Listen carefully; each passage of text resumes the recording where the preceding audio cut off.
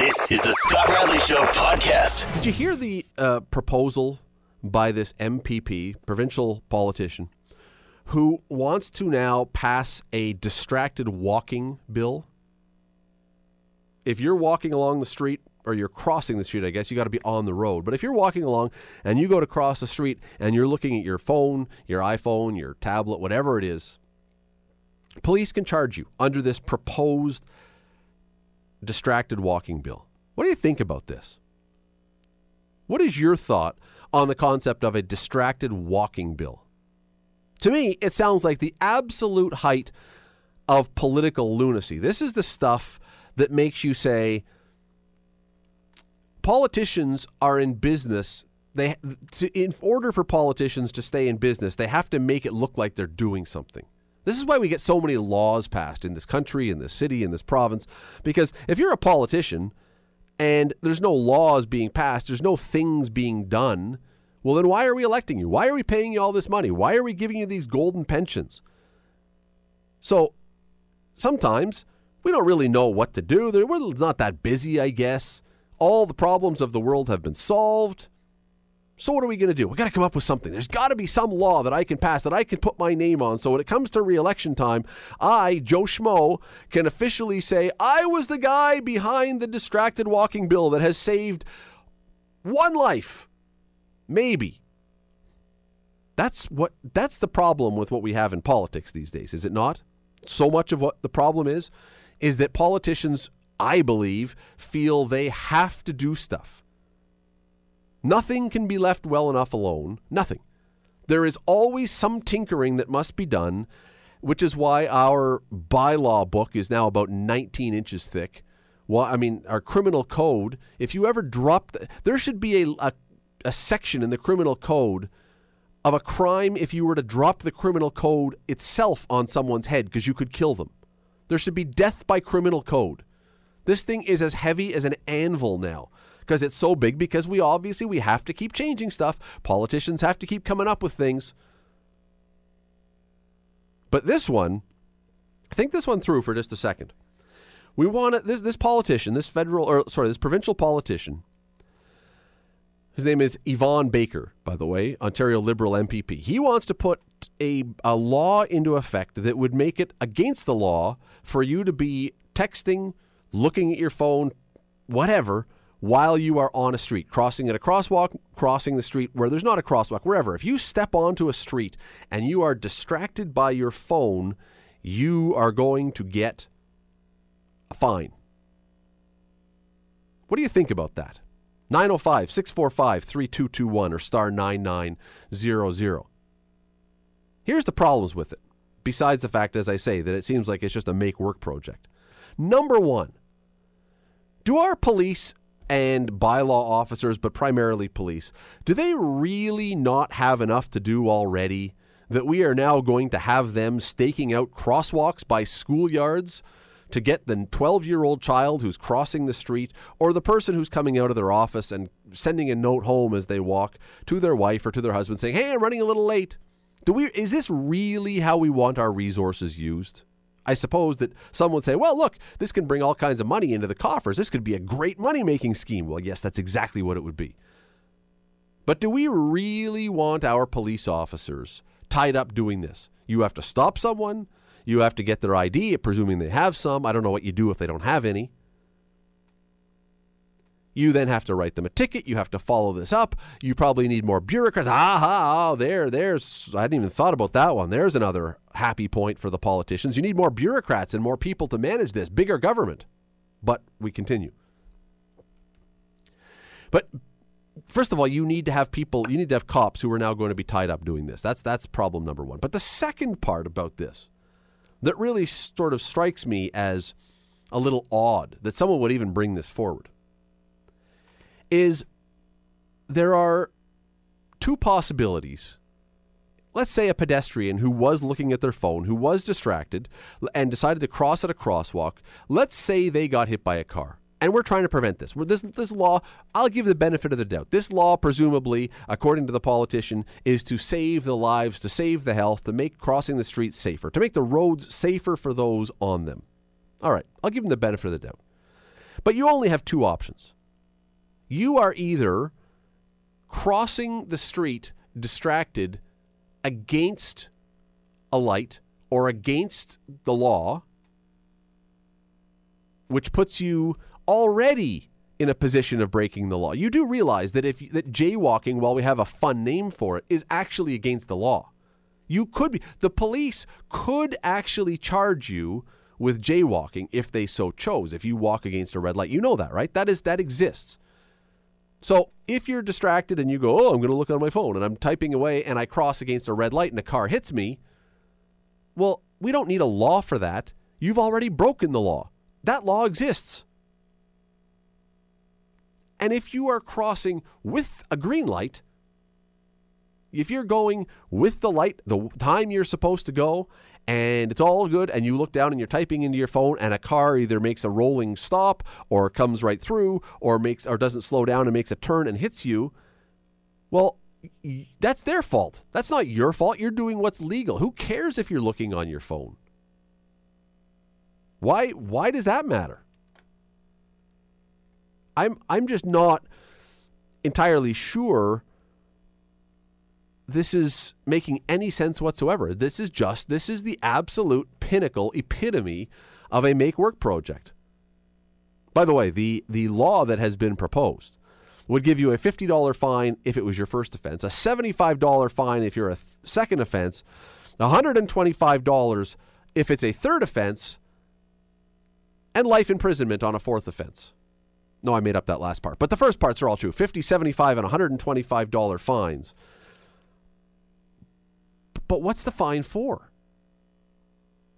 And if you're walking with your head down because you're looking at your cell phone and you happen to, because you're not paying attention, you walk and bonk your head into a light pole, which has happened, do we need to make a law to prevent you from that? See, that to me is Darwin's law. That's the Darwin Awards kind of thing. If you are dumb enough to be typing away on the sidewalk or on the side of the street, wherever, let's say you're walking on the side of the street and you're walking along, not paying any attention, and because you're looking at your phone, you walk right into the front of a parked car.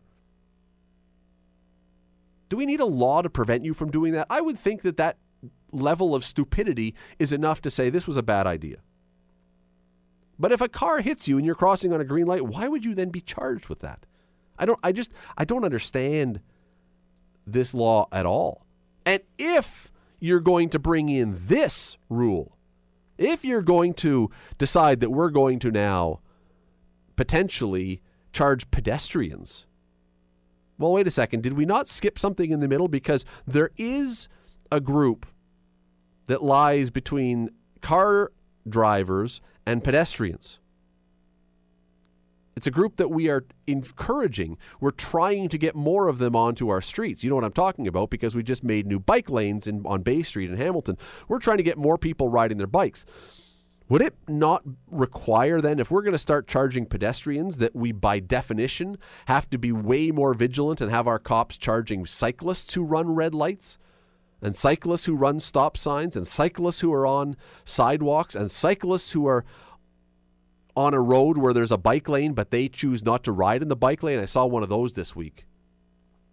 That one will get you cranky. If you're driving a car and there's a bike lane that's empty, there's nobody in the bike lane, and there's a cyclist on the street, and he chooses to ride on the opposite side of the road, slowing down traffic, there's... I don't know what the rule should be about that. You should be able to throw a water balloon at him or something as you drive by. I don't know what the rule is. But if we're going to start charging pedestrians because of their misbehavior on the streets, I think we got to start with a group where we got to start with cyclists, and we got to clean that up as well. Well, I don't hear anyone saying we should be doing that. I don't hear anybody. I never hear anyone. Anytime I raise this on the show, people always tell me, oh, you're being hard on the cyclists. The cyclists have a right to the road. Of course they have a right to the road. Of course they do. We're giving them their own special lanes to show how much of a right to the road they have. But if you have a right to the road, you also have a responsibility to follow the laws of the road, do you not? I think that's the rule. In fact, I know that's the rule. There are bylaws and laws and Highway Traffic Act offenses involving cyclists. We don't seemingly ever charge them, do we? But now we want to charge people who walk across the street texting on their phone because anybody? Anybody got a good answer for that one? Because, yeah, I don't know either.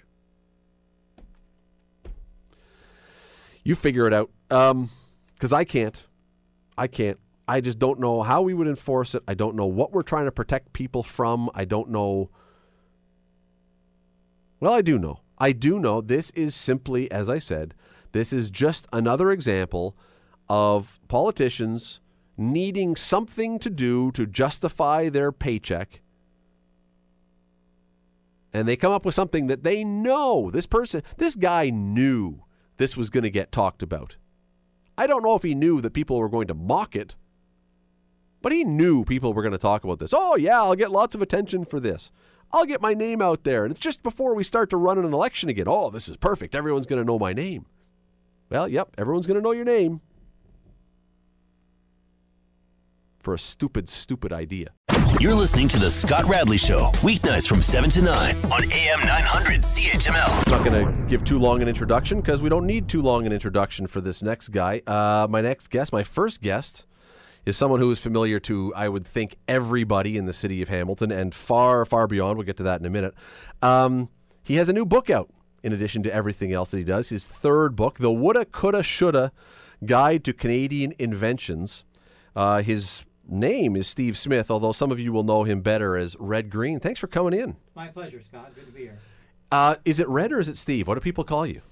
Well, Red Green is certainly more famous than I am. In fact, I have signed my name as Red Green more than I have. Really? Yeah, and Steve Smith had a 45-year head start. So. But most people out and about, I would think, would recognize you as Red Green, not as Steve Smith. Oh, absolutely, yeah.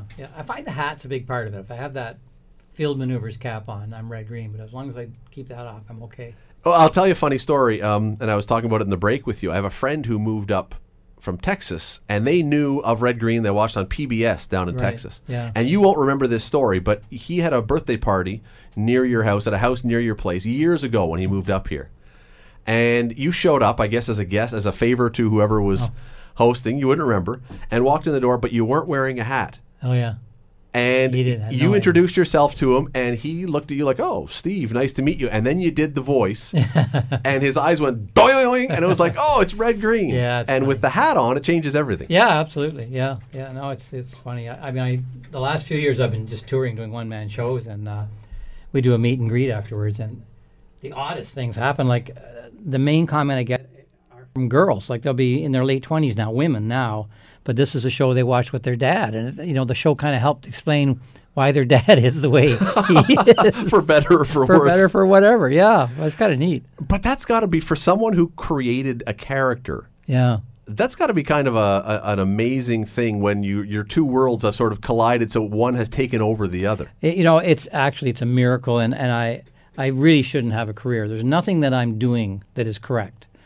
If you see somebody out doing comedy now, they're either angry or obscene or both. I'm actually neither one, and so I'm kind of like a marshmallow or something. I shouldn't. I'm more like a throwback. I'm like vaudeville or the 50s or something. But anyway, there's people out there who have my sense of humor. Thank God. Where did Red Green come from? It started, my wife and I were doing a show here out of Hamilton. Of We've course. been in Hamilton Smith forever. and Smith. And I would do these little bits of like 1 minute or 2 minutes every week. And so I needed another character to add. And there was a guy on, it was actually Bayton, but CTV, let's say. The Red Fisher show was okay. Scuttlebutt Lodge. Scuttlebutt Lodge. And he would recite his own poems and everything. I was just like, oh my gosh, I couldn't get over it. It was like, he thought nothing would bore you, And he tried to prove it. Yeah. So I thought, well, I gotta have some fun with that. I'm gonna create my own kind of red fish. That's why I picked red, and I picked green because that's the dumbest last name you could ever have. And then I did like a 1 or 2 minute bit on Smith and Smith, and the crew was laughing. We didn't have a live audience or anything.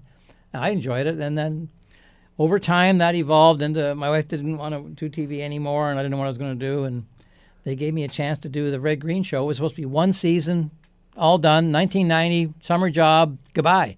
Well, it's been endless summer. Did you know what the Red Green show was going to be when they said do Red Green? No, I had to go in there with the idea. So Rick Green, ironically, it's not too many names. For a big country, you don't have enough names. But anyway, we created the whole concept of the handyman thing and the adventure films and all of the various segments we were going to use. And then I went in and presented that, and they said, sure, go ahead. You know, what I said, Scott, honestly, was give me enough money that I can do something, but not enough that you care what it is. That's great. Just ignore me. Yeah, just give me a little. Apathy's been my best friend my whole career. But I actually went back today and I was looking at one of the very early, because it's on YouTube, one of the early clips of Red Green on Smith & Smith. Oh, really? And you're wearing I think it's a green John Deere hat with a yellow rubber duck strapped to your head. I got it at Walmart. I went up and tried a few on. Was that like a pre-made hat that you bought, or did you put it together? No, it was a pre-made hat, then I put the duck on it, right? But I had to have a certain duck, and I'm trying on ducks, and customers are walking away from me at high speed. Did it click? But well, obviously you evolved it then. I mean, it's changed to its look that it took on. But did it click right away? Like as soon as it happened, did everyone start writing you and saying, "Hey, that's great"? No, I didn't know that it had clicked until it was canceled. The show was canceled in its second season, and CHCH had some financial difficulties. They kind of canceled everything. And I thought, well, that's what happens in television. Well, the letters, holy cow, from Canadians, and for a Canadian show. I mean, this is. So I was getting 1,000 letters a day and going into a mailbox over on Kenilworth. There's a mail post Literally, office. like really 1,000 letters? Yeah, unbelievable. And so I thought, okay, something's going on. I don't know what it is, but something's going on with this. So honestly, I put a bunch of the letters into a hockey bag, one of those big hockey equipment bags, and that's when I went south of the border and started calling on distributors and so on to see if I could. I said, you're guessing, I'm guessing. Here's a bunch of letters from people who aren't guessing. They know what they like. And some of them would actually reach into the bag and pull out a letter and make sure I hadn't faked them all up. And then that's how we ended up on syndicated on PBS. We had eventually over 100 stations, but I felt like I may not get by the programmer, but I think if I can get to the audience, I'll have enough people that care about what I'm doing based on what the reaction had been here in Canada. And it turned out to be true. Were most of those letters from Canadians, or were they They're from all everywhere? Canadians. It was only on at CHCH. That's true, of course. This is all Canadians from here. Yeah. People who are listening to us right now were the ones. Some of them know who they are, and they sent those letters in. It was just like, oh my gosh. And so I ended up being able to keep the show alive. We did it in London for the next year, but at that moment, I changed. Like, I'm not doing this show for anybody except the audience anymore. I'm not doing it for the broadcaster or the advertiser or anything. So we started using a live audience, and that's when the show really started to take off. Because it was television as opposed to on a stage, you don't get immediate feedback. So No. did you have any? Did you, before those letters started coming in, did you know you had that kind of? Not a clue. Not a clue. No. You weren't getting recognized out on the street like you are now. No, we had reviewers, television reviewers, that liked the show because it was kind of brave to be that stupid, and no women on the show, but not in a sexist way, in a way that this is what men do when you're not around. This is why you need to be around. You say you came up with the concepts. Are you a handy guy to begin with? Like I am a handy guy. You are. So this is something that comes naturally to you. The ideas that you came up with were legitimate ideas that you could imagine doing. Yeah, I think the primary thing is that I have a comedy mind, I think. I see things differently than other people do, and some people find that amusing, thank God. I also have a mechanical ability, so you take that way of looking at things differently, and then you apply it in the mechanical world, and you end up turning a clothes dryer into a popcorn machine. You know? Yeah, again, I was watching a whole bunch today. One of them, and I was killing myself laughing, was an episode you did, or a skit episode, whatever, turning a car into a French fry and hamburger. Oh my gosh! It was a carbecue. The carbecue. The carbecue. Yeah, that's right. Yeah. And I'm thinking, again, just what you're saying. That takes a special twisted mind to think that through and then come up with, and then figure out how do we do a show that we actually could sort of make it look like this could actually be a thing. Yeah, I mean, most of the things worked a little bit for a little while, which is good enough. People just bought into the concept of it. I think it's kind of Canadian to be sort of self-reliant, and I can't just pick up the phone and get somebody to fix this. I got to fix it not only with my own hands, but with what I have there. If all I have is a snowblower and this and that and a roll of duct tape, then I'm going to find a way to make it work. But so where do you? Okay, you can come up with 5, 10 ideas when you just sit down. But when you're having to come up with season after season, are you lying in bed at 2 a.m. and a thought pops in your head? Or are you walking by a junkyard and see something, go, oh, I could do something? Where does it come from? Yeah, well, all of that. I mean, I was the head writer, but I wasn't the only writer. So we always had a team of 4 or 5 guys. But everyone else has to also be reasonably handy enough to imagine it. Yes. Yeah, they have their own strengths. Not all of them had the mechanical side. So that was an issue. But just in general, I have a file of 100 ideas at all times. Like right now, if you go to my house, there's a file on my computer with 100 ideas in it. And every time I use one, I put 2 more back in. So I've always got that kind of pool to go to. They're not all great, but there's got to be one in there that I can do something with. Do you have was there one favorite thing that you ever came up with, your idea that you thought, this is just the most perfect idea I've ever come up with? Honestly, there were a bunch. And in the very final episode, and I ended the series. We didn't get canceled. It was just like 2 years ahead. I thought, I can do 2 more years, then I want to quit. The last Handyman Corner was a perpetual motion machine. So the ultimate handyman project. And it would have worked, but I couldn't get it started. And that to me that's the epitome of my handyman career. You say you stopped the show. You stopped in 2006, right? Yeah. So it's been a decade. 2005. 2005 in November we shot it, but it was on the air in the spring of 2006, and that was it. Yeah. But again, it's been over 10 years now since you've been on, and you are still. Well, I mean, first of all, you still look with the beard. You still but you've kept the beard. You've kept your appearance, so it could pass as red-green, but you're still recognized. Yeah, I just finished a very short U.S. mini tour, and the audiences up for my live shows are getting younger. It's weird. I met a kid. He's like 9 years old. I said to him, you know what? You weren't alive when I stopped doing the show, and your dad wasn't alive when I started doing it. Like, this is insane. But they see it on YouTube, like you mentioned. Some of them aren't even aware that it was ever on television. So it's a new world. The tour, and I looking at the dates, it was Minnesota and Vermont and New Hampshire. And you were saying earlier that this was such a Canadian thing. Maybe not. I mean, he is very Canadian, obviously. He's got that Red Fisher thing. But you, again, my friend in Texas who saw this, I mean, it obviously crosses borders. There are obviously red-greens elsewhere in the world. I've been everywhere from Tampa to Fairbanks, Alaska, and I just keep meeting the same guy, So they don't care. You've got the kids in the audience, but are there, not the same appearance necessarily, but are there always a flock of real-life red-green type people that are there? Absolutely. I'm their hero, Whoever thought there'd be a guy on television that looked like them, Describe your average fan then, the typical fan, the most common fan. Honestly, it's impossible. We have neurosurgeons who are huge fans. We had an astrophysicist fly in from Arizona to one of my shows to get me to sign his paddle. So, and then we've got all the blue collar guys. The plumbers, the electricians, and so on. So it's a wide range of age, and and a lot of women. Like I say, those girls who watch with their dad.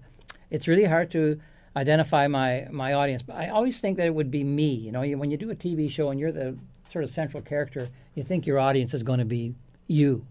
Well, it's not always. They seem to have my attitude and they have my sense of humor, but they don't look like me and they don't live where I live. And so, I mean, it's like I say, it's been a miracle. I still really enjoy connecting with the people. So that's the part that from the beginning I think they could sense that this was something that was making an effort to cross the bridge. Well, I wonder if something else too about the persistent popularity of this. There are a lot, not shows like yours, not comedy shows obviously, but there's so many shows now on all the stations of fix it yourself, do it yourself, whether it's home repairs or rebuild a car or whatever. I mean, if you watch enough of those shows and then you stumble on YouTube and you see someone poking fun at those very things, that's true. You can see how that would resonate with people. No, that's true. That's true. And a lot of guys have tried to do things on their own with not great results. So they like to see somebody who's actually worse than them. Makes them feel a little bit better. Has anybody in real life ever asked you to come over and help them fix something? No, no, they haven't. Surprisingly, not even Steve Smith. Oh, Steve Smith, yeah, oh yeah. No, there's huge pressure if you're red-green and you got to fix it. Here's the thing, Scott. If you've got something that's not running and should be, or that's broken and needs to work, I'm your guy. If you've got something you want to build to make it pretty, make it look nice, refinish it, I am not your guy. It's going to be rough around the edges. It may run. Absolutely. Your book, let's talk about the book for a minute. Canadian Inventions, the Woulda, Coulda, Shoulda book, Canadian Inventions. We actually have a ton of Canadian inventions over the years. There's lists and lists and lists of things. It's amazing. What's our best one? Because you must have looked through so many of these. What do you think is our best one? Well, that's it's in the eye of the beholder. I mean, the cardiac pacemaker's pretty big. If you're just had a heart attack, right? You say that's your best one. I mean, insulin is pretty good. I mean, instant replay, that's pretty good. That was a Canadian invention? Canadian invention. And the guy got heck for it because he was working for CBC Toronto, and he didn't tell anybody. He just tried it in a hockey game, and he got into all kinds of junk because the advertising agency was mad because they could have sold the rights to do it, and the CBC was mad at him because he didn't tell the Montreal guy to do it because the Montreal and Toronto had to be the same equal, Okay. Sociology at work. Anyway, just the Jolly Jumper. I mean, I don't think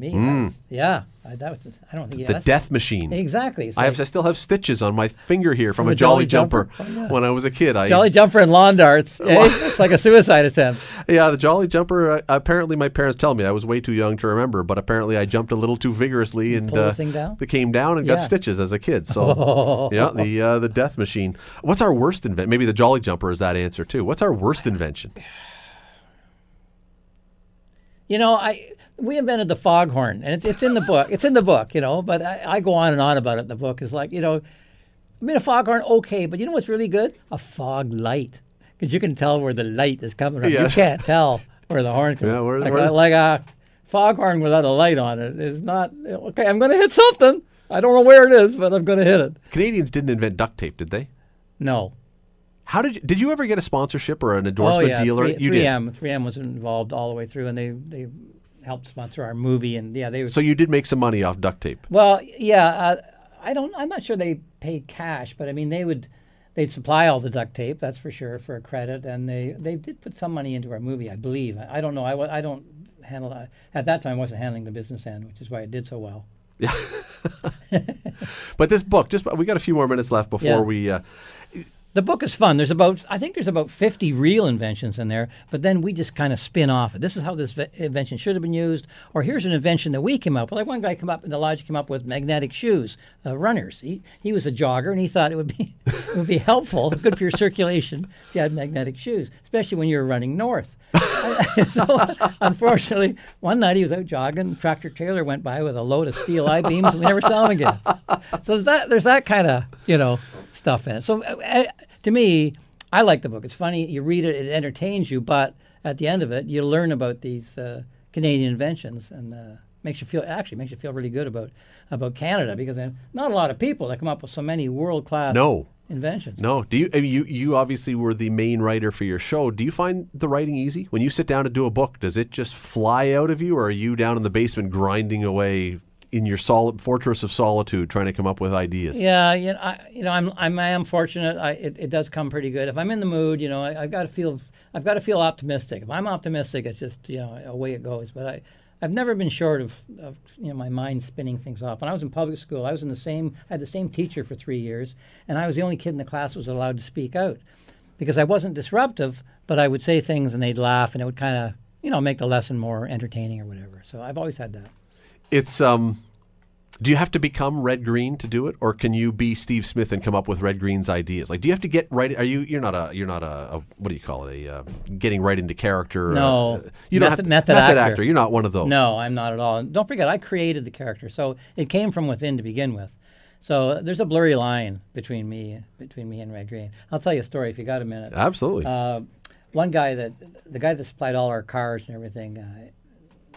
He said to me, "I can get you a TTC bus. Are you interested?" I said, yeah, give me a bus. So he gets me a bus. I'm like, what am I going to do with a bus? Well, I decided, how they have these cigarette boats where you sit at the back and there's this long deck, like 40 feet long, right? Well, I'm going to make a cigarette car, okay? So I'm going to take the roof off the bus, take all the windows out, drop the roof down, drive from the back seat. So you got this hood, Well, I mean, it was a fun idea, okay, but, I mean, to actually do it, I got to hire a crane, come in, and first of all, the crane takes a load of the roof, and then they cut all the windows out, and then they got to drop that down, weld out. It took me 3 weeks to shoot this 2-minute bit, right? I mean, it cost a fortune. It was funny, but I said, it's like the Johnny LaRue crane shot, as we're talking about John Candy today. Yeah, exactly like that. So then it gets all done, and he says to me, same guy who got me the bus says, "Hey, I can get you 175 subway cars. I said, get the heck out of here. Yeah, that's a bit of work. You obviously had a lot of fun. We got a minute or two left. Yeah. You obviously had a lot of fun earlier, even before Red Green. This is where it came from, with Smith & Smith, working with your wife, working with Mark. Yeah. Does she either serve as your guide or bear the brunt of your ideas before they go in front of the public? No. You don't run them all by her? No, I don't run any of them by her. Oh, is that good or bad for her? I think it's good for her because, she just doesn't have that perspective. She thinks that they're all ridiculous and stupid and everything. But of course they are. That's the appeal. That's the point. Yeah. You smarten things up and you ruin them, You perfect something, and great is not better than good. We're gonna go. We're in at the top of the hour. You're gonna be sticking around. Just before I send us to the next break, do you ever sit there some days and go, I can't even believe that this has all happened like this? Oh, absolutely. Does it ever catch you off guard that you go, I just can't believe that this has worked this well? Oh my gosh, yeah. I mean, it's a dangerous thought because I get intimidated by it, and I can't do anything. I fluked one. You just fluked a 3-pointer from 80 feet away. Don't shoot again the rest of your life. So I don't want to get. But yeah, I mean, I consider myself very, very lucky. I have a certain amount of talent, and I was in the right place at the right time, and then luck. I mean, absolutely. I got the Order of Canada. They phoned me saying, "You're getting the Order of Canada." I thought that meant everybody was getting it. You showed up as Steve Smith for that. Yeah, well, that was Steve That's Smith. too bad. Yeah. What would they have done if you showed up as Red Green at Rideau Hall for the Order of Canada? I don't know. There could have been trouble. Governor General and all that. You're listening to The Scott Radley Show, weeknights from 7 to 9 on AM 900 CHML. It is November 1st. That means it is the start of the greatest event in the history of the great city of Hamilton. Novemburger. It's the greatest event every year. 76, I believe. Martinus Gelense is here, who runs this, overlooks this. Yes, we've got the glorious music again, the angelic choir descending. 76 burgers this year? 76 burgers, yeah, in 2 cities, Hamilton and Burlington. That is up from what was the first year? First year we had 31. So you've over doubled. We have. Well, let's start going through these. We're going to give people some samples. We're going to describe some. Now, we can only get through probably 10 today. That means there are 66 that remain undescribed. Louise is here from Rankin's with her offering called the Bull in the Bun. Mm-hmm. What is the Bull in the Bun? As I take a bite of this, keep talking. Okay, so the Bull in the Bun, it was created, we make our own house-made burgers. We've been established at 1342 Main Street East for just over 37 years as a neighborhood restaurant. So the Nickelodeon is our kind of a staple sandwich, which is the roast beef with melted mozzarella and a garlic local bakery bun. And then we added the 6-ounce patty, house-made beef, all beef patty, and then 2 ounces of our shaved prime rib as well. So altogether, it's 1 pound of glorious, all prime meat, and it's served on a great local Portuguese bun. This is truly unbelievable. I mean, we're 1 bite in. Yeah, no, it's fantastic. I can't stop. I know I have so many burgers to go, but it's really delicious. I could eat about 6 of these right now, I'm telling you. This is where'd you come up with the idea, though, for this, to mix all these different meats? We just wanted a little sample of everything that we do at the restaurant. We've been serving our neighborhood for, like I said, 37 years, and the Nickelodeon and our burgers are a favorite that everyone comes back to seem to have. And when they, have want to reacquaint themselves with Rankin's, that's usually the staple sandwich. So, have you guys done this before? Have you done Novemburger before? Yes, we've participated. This is our 3rd time participating. And how was your response to the other ones? Fabulous. Like, tons of people coming in? Yeah, it was great. It was really good. Scott, about 20 years ago, a little old lady asked, "Where's the beef?" Well, here's the answer. That's true. Clara Peller would be thrilled to know that she finally got an answer. Louise, for those who don't know, where would people find Rankin's Grill if they want to try this? And believe me, you should try this. Yeah, where would they go? We're at 1342 Main Street East. We're just 2 blocks west of Kenilworth. And we're right on Main, and we're happy to see everybody that comes in, and Novemburger has been a great success at our restaurant. There are herds of cattle that are hoping people don't decide to come in, but everyone else should give it a try. Louise, thanks for doing this. This is delicious. This is really, really great. What do you think, Martinus? It is good. It is heavy. It is big. I'm not a foodie, so I can't go through the layers of this and dissect this in a foodie kind of way.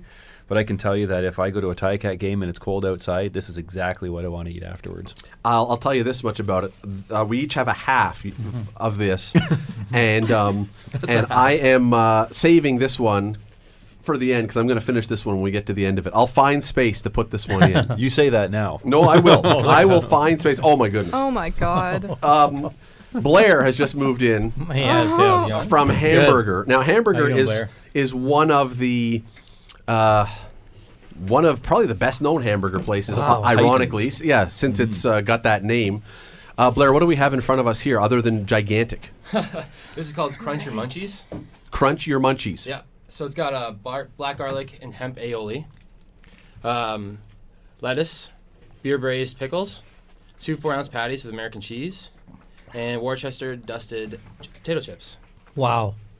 I'm not sure that any human can... No, you have to unhinge your jaw. Unhinge your jaw like a rattlesnake. This in my mouth. Got a little pat down, crunch. Oh, a crunch pat chips. down. Okay. Oh, yeah. Yeah. Squeeze it down. Oh, you can hear that. Ready? Yeah.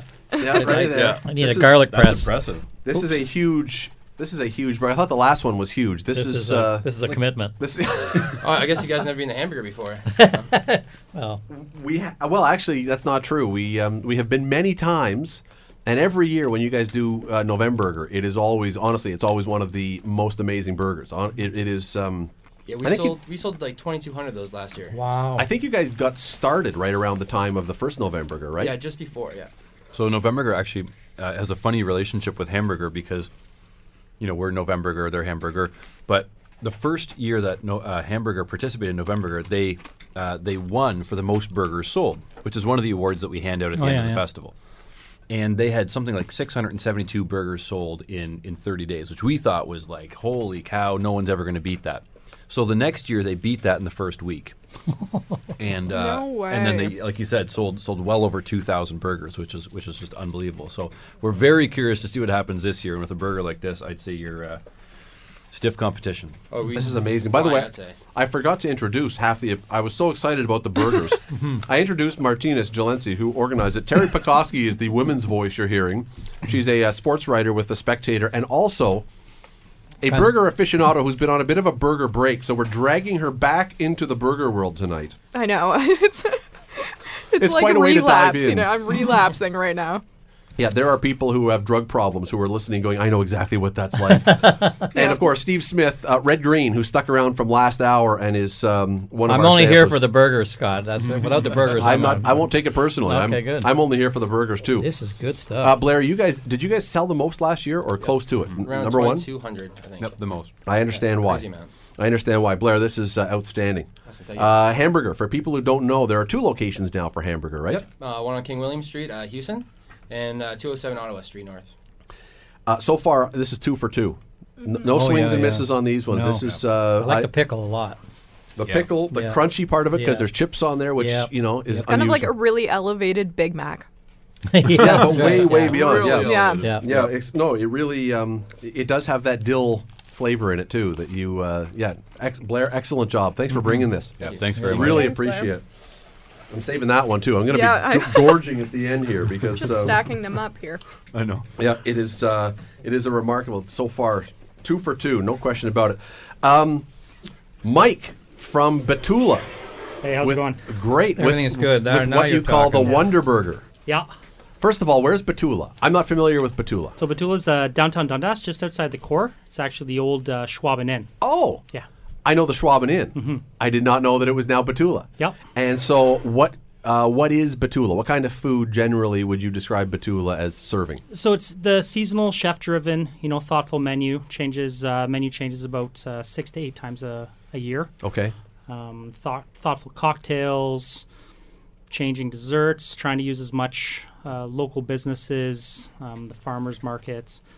And we're not really being tied down to any sort of real cuisine, any sort of ethnic cuisine. But How long have you been there? How long is... only 3 months, actually. I don't feel quite so bad then for not knowing because No. it's... No, that's okay. We're kind of a sneaky restaurant right now. this is... So obviously this is your first time into Novemburger, so why do it? Why did you guys decide to jump in? Actually, my wife just had a baby, so my front of house manager and my chef de cuisine right now have kind of been running the show, and they basically told me that we're doing this, and that's okay because I stand behind our burger. We use ground beef from Cumbrae's down the street, so it's extremely high quality beef. And everybody loves our burgers. People that come in, and I mean, we make the bun from scratch.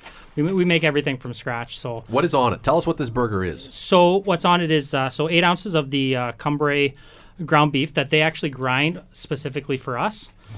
We have a aged Gruyere cheese. We do a mushroom gravy, sauerkraut, which we also ferment in house, and our house cured bacon. So yeah, everything we make in house. So the chefs are there early and sauerkraut is way underused as a burger accessory. Yeah. That's why we want to use it. We still put a pickle on top, but sauerkraut makes it a little bit different. It's really good. Yeah.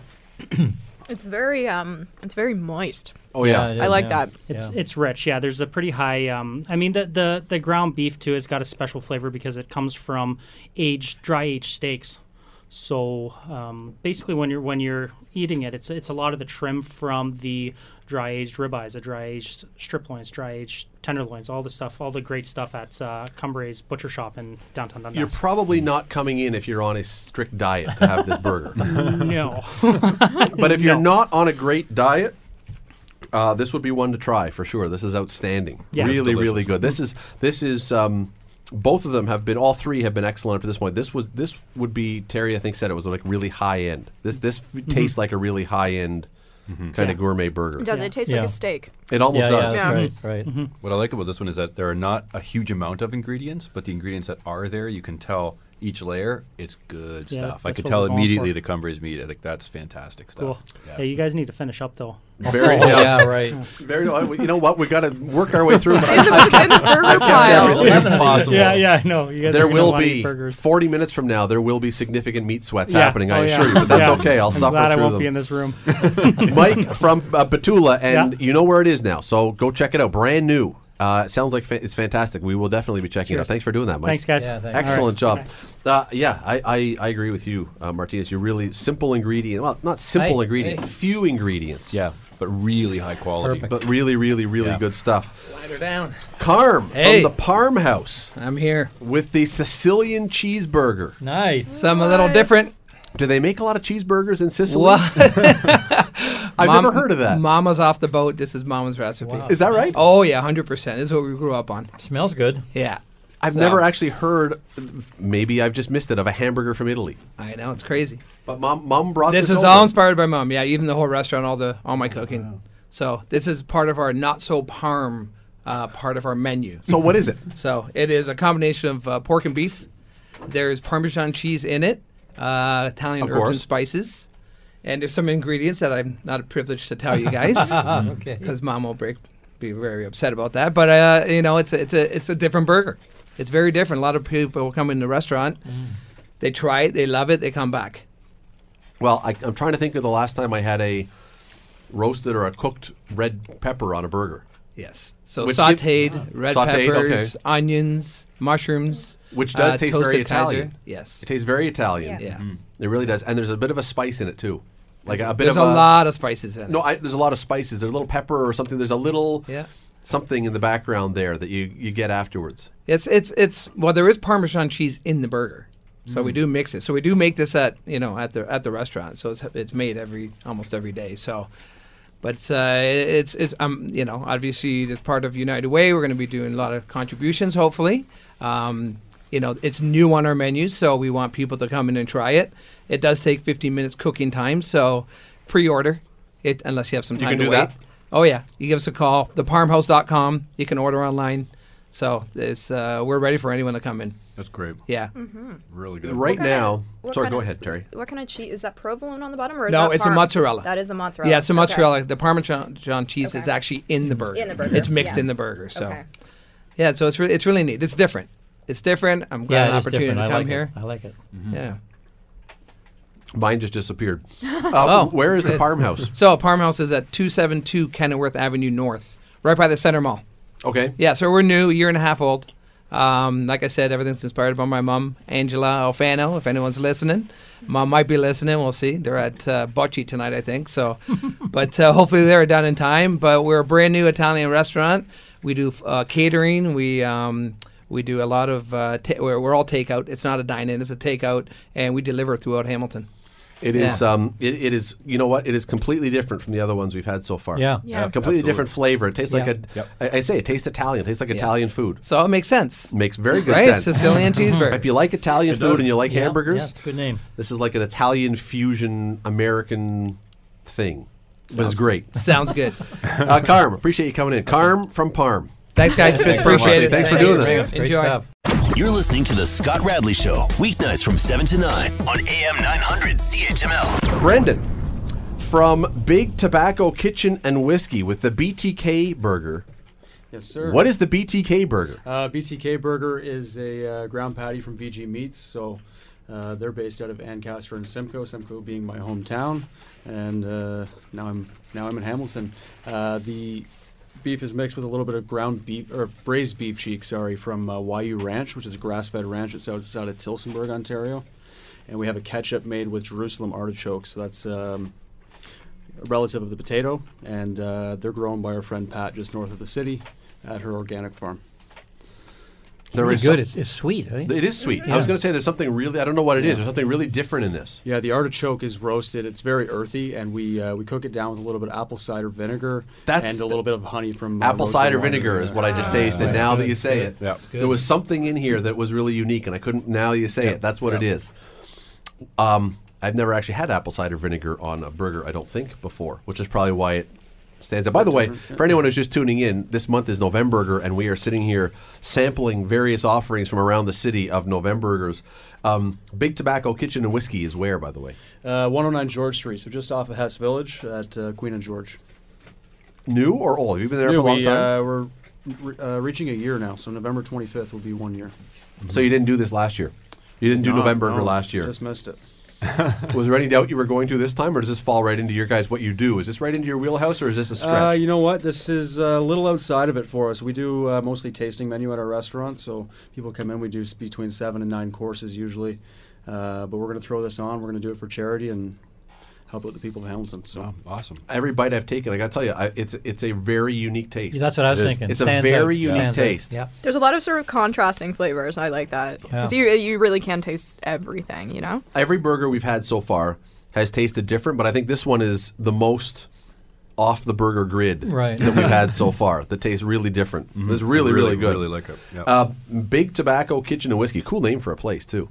Yeah, we my brother and I own and operate the place. We grew up on tobacco farms. Simcoe, obviously, out in that area. So we wanted that to be a big part of what we're doing now. And did you also grow up on a whiskey farm? I spent a lot of time with whiskey. Well,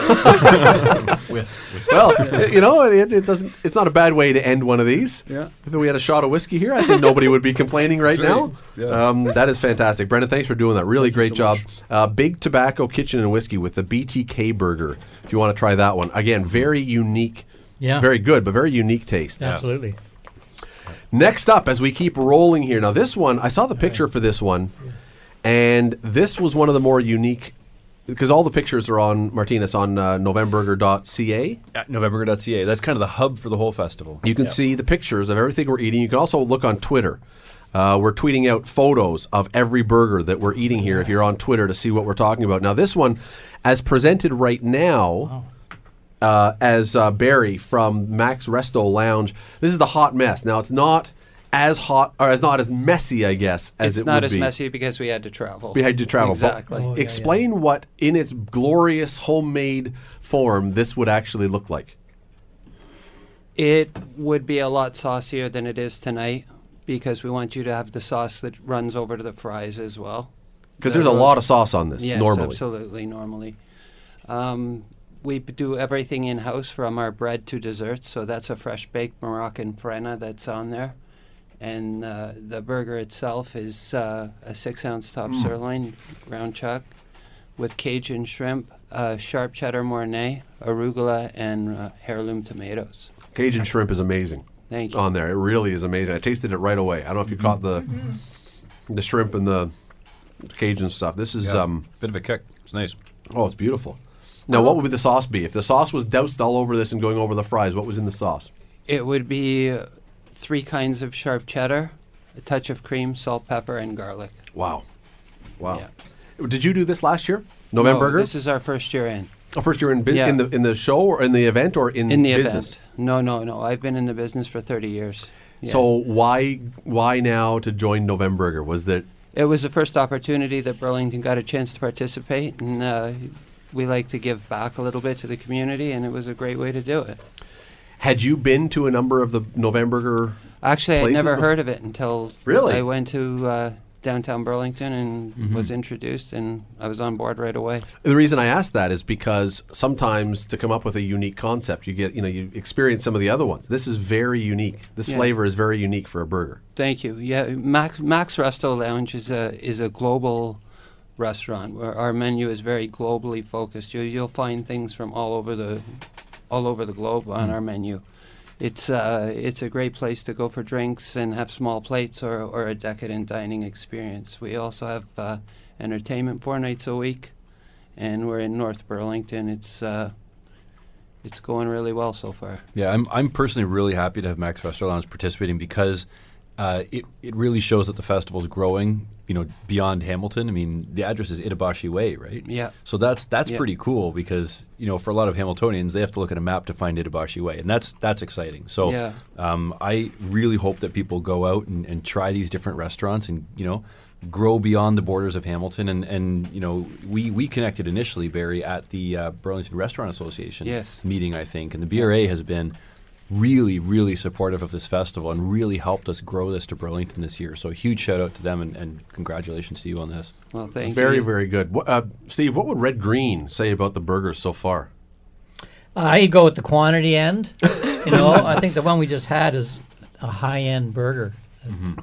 Red might have that as his last meal. But I just did. If he was on death row, he'd go with that one? Yeah, you can tell that's a high-end burger, though. Yeah. It is. It was...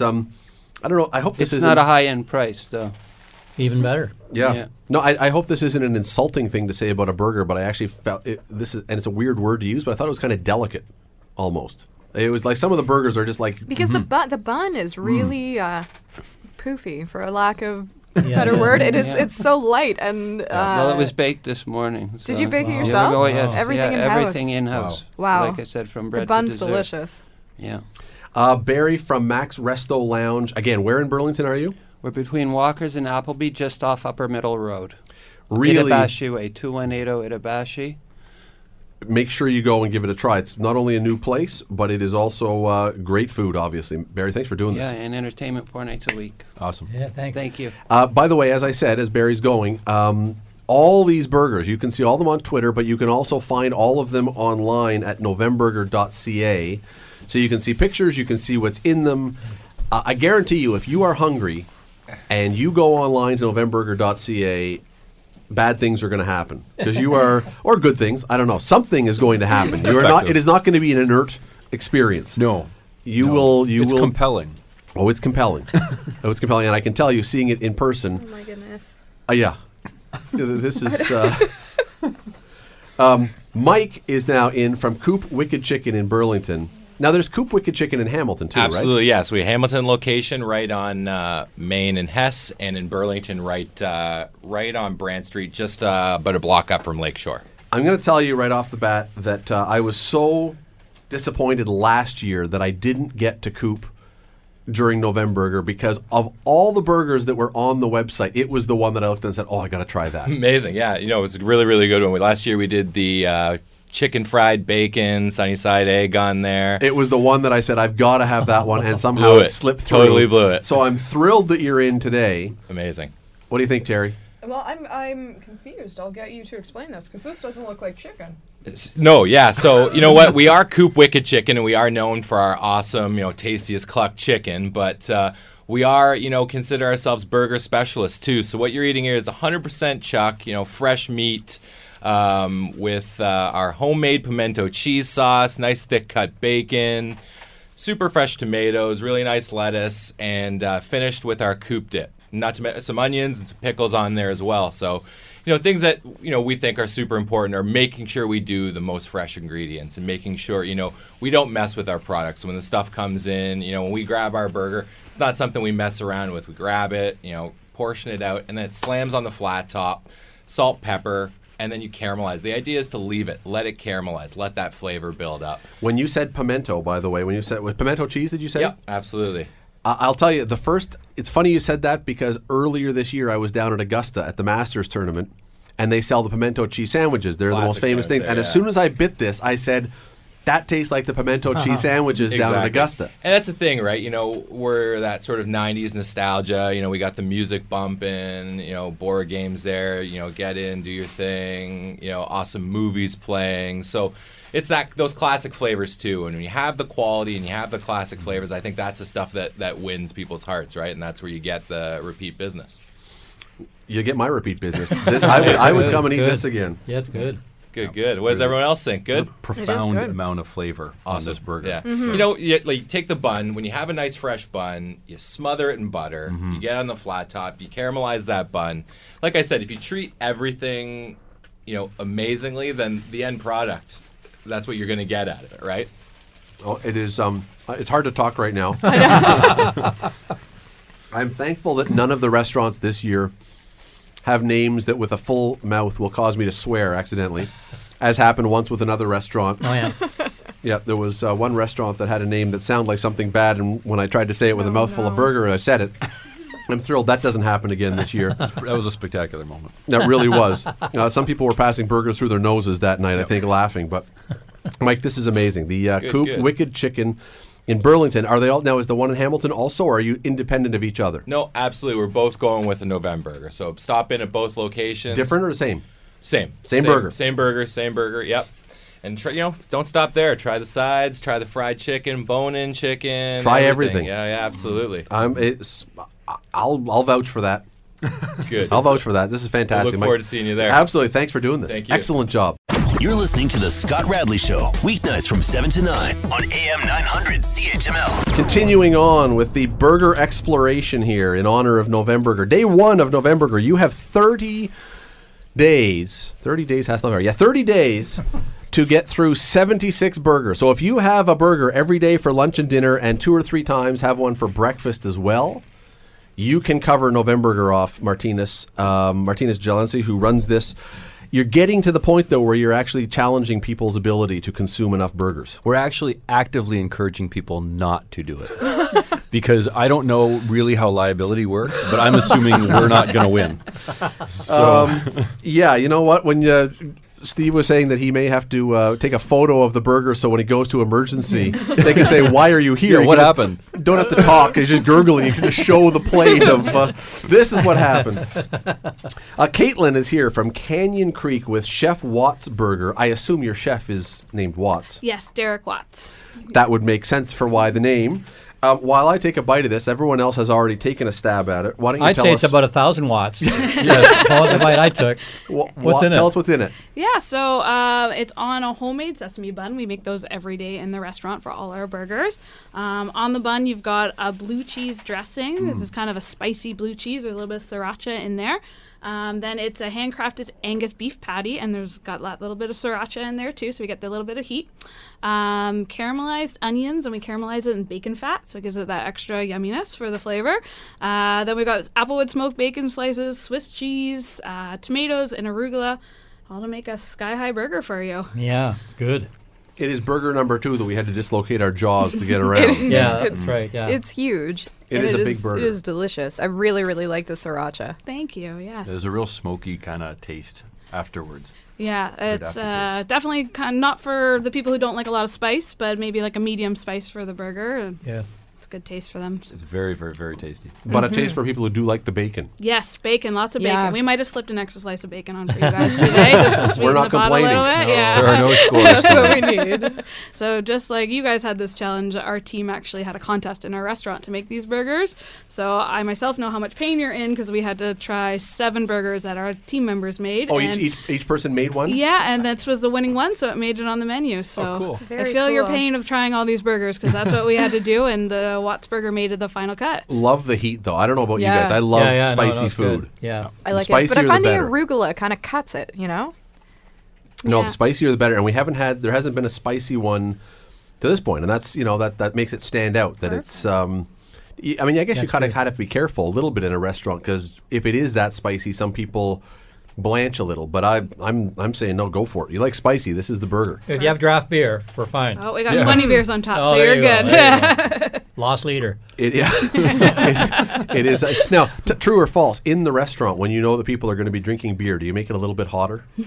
No. Turn the Be heat up a smart, little though. bit. I always Maybe heard get some that- salty snacks out for them Yeah, when they're yeah, drinking yeah. beer. I always heard that story about the chicken wing places. The chicken wings, when they're eating in restaurant, are always a little hotter, so they'll drink more beer as opposed to the takeout. I don't know if it's true or not. But, well, I didn't put you under oath to find out. No, we didn't, no. Caitlin from Canyon. Where is Canyon Creek? It's in Burlington, Guelph Line and Fairview, just kitty corner to Burlington Mall. Excellent. Well, if you like spicy, because this is definitely the spicier one we've had, and it is delicious. I love spicy food. I would make a point of going and getting this one. Chef Wattsburger, that Canyon Creek. Will this stay on the menu at the end of November? It won't. Limited time, so get it while you can. Yeah, that's good. Caitlin, really appreciate you coming in. Thanks for doing this. Thank you very much. That was amazing. Again, I love spicy food. I like that one. That was good. It's a good one to have number 7 because it kind of wakes you up again. you know? That's right. As you're beginning to have the meat impact. Oh man, Yeah. This has a pepper on it. It's too bad. Speaking they of the can't spicy see it, ones, eh? yeah, I Look at really. that. Well, they I can't know. see it. Go onto Twitter, because Ben Oh. on the other side of the glass is he's tweeting taking out pictures. photos of all the Great. burgers that we're eating as we're eating them. Looks So like Christopher Columbus and all the ships coming across. That's just This to is me, it's man. beautiful. It is. This is a work of art. folk art. We now have Alan from. You say the name. Cavallo Nero. I didn't know if I was supposed to say it like Cavallo or something. Cavallo Nero. This one looks different from all the other burgers we've had, because what is the bun on this one? It's an olive focaccia. Okay. So it's not your typical hamburger bun. No. So we took our meatball, like our classic meatball mix, and then we made it into a burger, and we called it the Nona for the Italian Mediterranean feel. And it's on an olive bun with fried smoked mozzarella, pesto aioli, and arugula. Am I supposed to eat it with the olive and the pepper? Do I take one big bite with all of these things? You can if you like. Okay. I'm going to have to slide over here a little bit. Yeah. Now, I said a couple minutes ago that it was the one we had was completely different. This, again, completely different from everything else. Like Well, completely. the bun alone is completely different. Different. It almost doesn't even taste like. good. Oh yeah, it almost doesn't even taste like a hamburger in a sense. Yeah, Right. I love it. It's pushing the boundaries of, and this is the goal with Novemburger, is to see how many boundaries we can break and norms we can break with burgers, and this is a beautiful example of that, because the ingredients here combined. First of all, it looks awesome, but It is a work of art. when this you is look at it. really Thank cool. you. What is in the now? There's a. It's a deep. Is it deep fried cheese? Yeah, it's deep fried smoked mozzarella. And it almost looks like it's meatballs. It's basically a meatball. It does. It's It looks formed it, into a burger. It looks like a meatball sandwich, a meatball. Yeah, that's why I say it didn't really taste like a hamburger. It was delicious, but it's like a meatball sub you would get, or a meatball, like a high-end meatball sub. It is. Wow, it is amazing. But again, it's completely It's different so from all good. the other ones. Yeah. What do you think, Terry? It tastes kind of like, it just tastes like Italy. You know, like it's like a very, very nice, like veal parmesan. Yes, that's kind of what it tastes like. A little bit of like a chicken parm or veal Yeah, parm or this, something. the deep fried cheese is incredible. Don't tell the parm guys who were here before. But this is, you're kind of, you two are in this. They didn't do really. Theirs wasn't as parmy as this. They had which is sort of surprising. it was different. This was. I would have a beer with that one, but I would actually drink wine with this one, which is kind of interesting, because I don't know Yeah. if I'd say that about any of the other burgers here. Yeah. But right now, I kind of just want. I just want a big. Well, red. even at Cavallo Nero, we're known for our wine selection, so That's perfect. it pairs perfect with whatever you want to drink. This is like an entree rather than a burger. And the bread is a really nice touch. You Yeah, can it really is. taste the olives, which just adds a whole other layer of flavor to it. Good. Alan, where is Cavallo Nero? Cavallo Nero's at 370 Wilson Street East in Ancaster, down in the village. Sorry, I'm just trying to swallow and I don't want to choke myself to death here. Were you guys in this last year? Have you done this before? Yes. Yeah. And was it similar last year, or are you totally different from what you Totally tried before? different this year. We just want to be different. Well, Is that the idea? Yeah. Just to keep it different. How do you choose what you're going to do? I don't know. Just trial and error? A little bit. We just kind of stood there for about 5 minutes. Okay, what do you want to do? So then we just did it. Just 5 minutes you came up with Pretty this? much, actually. Not my. That's pretty good for 5 minutes. Yeah. I wonder what you could have done if you came up with 15 minutes. You couldn't have come up with anything better than this. Probably This would is have been worse. I think you made an effort to be different, though. That's what This is fantastic. This is really, really good. Thank you. Yeah, Beautiful. really good. Alan from Cavallo Nero on Wilson Street in Ancaster. You can find Nona's Meatball Burger. See, I should have said the name right off the bat, and I could have just saved myself a lot of talking because that's what I just described, and that's exactly what it is. Right. Appreciate it, Al. Thanks. Yeah, thank you. That is outstanding. So we have one left. One left. Can you do Aw, only one? Yeah, well, Steve's been taking a few bites of each one, and now he's got lunch for the next 3 weeks. Exactly. Yeah, it actually looks like it's. Well, what a perfect size. Thank you. We have Zig from Table 34. Zig, thanks for coming in. You're welcome. Thanks for having me. And thanks for making this. Tell us about Portobello Crunch. I'm guessing I know one of the ingredients that will be in this. Crunch? I'm thinking what do you Portobello. pretzel bread. Yeah, I'm actually, we have Table 34 and One Duke as well in Hamilton, but Table 34 because it's in Burlington. But Chef Manny did that one. It's portobello, mushroom, peppers, 7 ounces of prime steak minced and so on. I have a little list here. Mozzarella cheese, BBQ sauce, soft pretzel bun, and then it comes with a pickle spear and, of course, fries on the side. Is he loading up over there on that side? Yeah, no, these are the remnants of How about that? a very Yeah, full hour. I was looking at everybody's presentation because this is the first time we've done this, you know, and I bring in this little plate with this 4 pieces, and people are bringing out a half the cow, you know, and it's beautiful. You're fine. This looks great. How do you choose? You're the only one. Now, other people have done different things, but you're the only one to go with a pretzel bread, which is not common necessarily on a burger. Where did that come from? It's something that we just came up at One Duke in particular, the chef, and that we're looking at different, you know, possibilities of something different and interesting, and the pretzel bread was popular. We tested it out, and so now, you know, we have that, and I mean, I like the pretzel bread. I'm looking at the sesame seed one over there too. I mean, I like them all. I mean, you can tell, you know, I'm 45 pounds overweight, so. You know, they're great, but that's all it was, just something different and nice. Soft pretzel bun, too. So, I mean, people generally think of hard pretzels, you know, that. But well, and the portobello makes it very earthy. Yeah. There's something very earthy about it, which is like anyone who knows portobello know what it's. You fire it up on the barbecue and away you go. And of course it's a nice size. It fits the you know, the whole basic circumference of the bun itself and that as well. But we're new to we bought into One Duke last year to be a year and about a month. My son took me out of retirement. Like I'm an award-winning author. I've written 5 books and that. So he pulled me out and said, "Dad, here's an easy business, you know, where you can, you know, you only have to work 9 days a week, 29 hours a day." I says, "Wow, that's great," you know. And then of course, but I'll tell you, it's really neat what they've done there with. I just love it, you know, with Hamilton, with its growth and the demographics and all that stuff. And I know Hamilton a little bit from living in Ancaster years ago, but. And now Table 34 in Burlington being a little different, right? You know, so we'll. It is absolutely delicious, and now thank you. You can write your 6th book about the meat-induced death of 4 samplers. Where's the sweetness coming from? The sweetness would be from the mustard used in there, as well as the pepper. You know, the way the peppers are fried up and marinated. Or something. Yeah, it's really yeah. good. That's I think. That's right, mapley. No, maple leaf.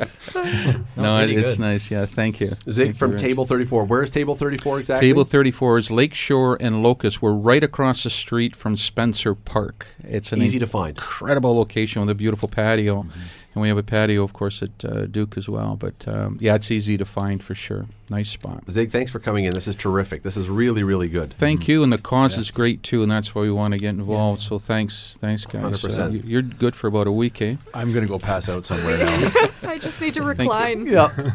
This is these were all amazing. They really were. Now, Martinus, before we go to commercial here, very quickly, the money from this, the money goes to the restaurant, but some of it goes to. Yeah. So the way that we structure this is you know, we tell the restaurants to We don't want the restaurants to be way out of pocket to make this happen, because a lot of stuff, restaurants are hit up all the time for, would you please give us da da da da da da da. We didn't want to do that, so it's not a huge amount, but it's enough. At least $1 from every burger goes directly to the United Way, and it stays right here in Hamilton Halton. And how much was that last year? Same amount. Oh, sorry, 10,000. Last year sold 10,378 burgers. And that was with 50-something, so now you got 76, so... Our goal, I did the math, it's going to be about 15,000 if we keep the same averages, but if we really push hard, I think we can hit 20. Excellent job. The Scott Radley Show, weeknights from 7 to 9 on AM 900. AM 900 CHML.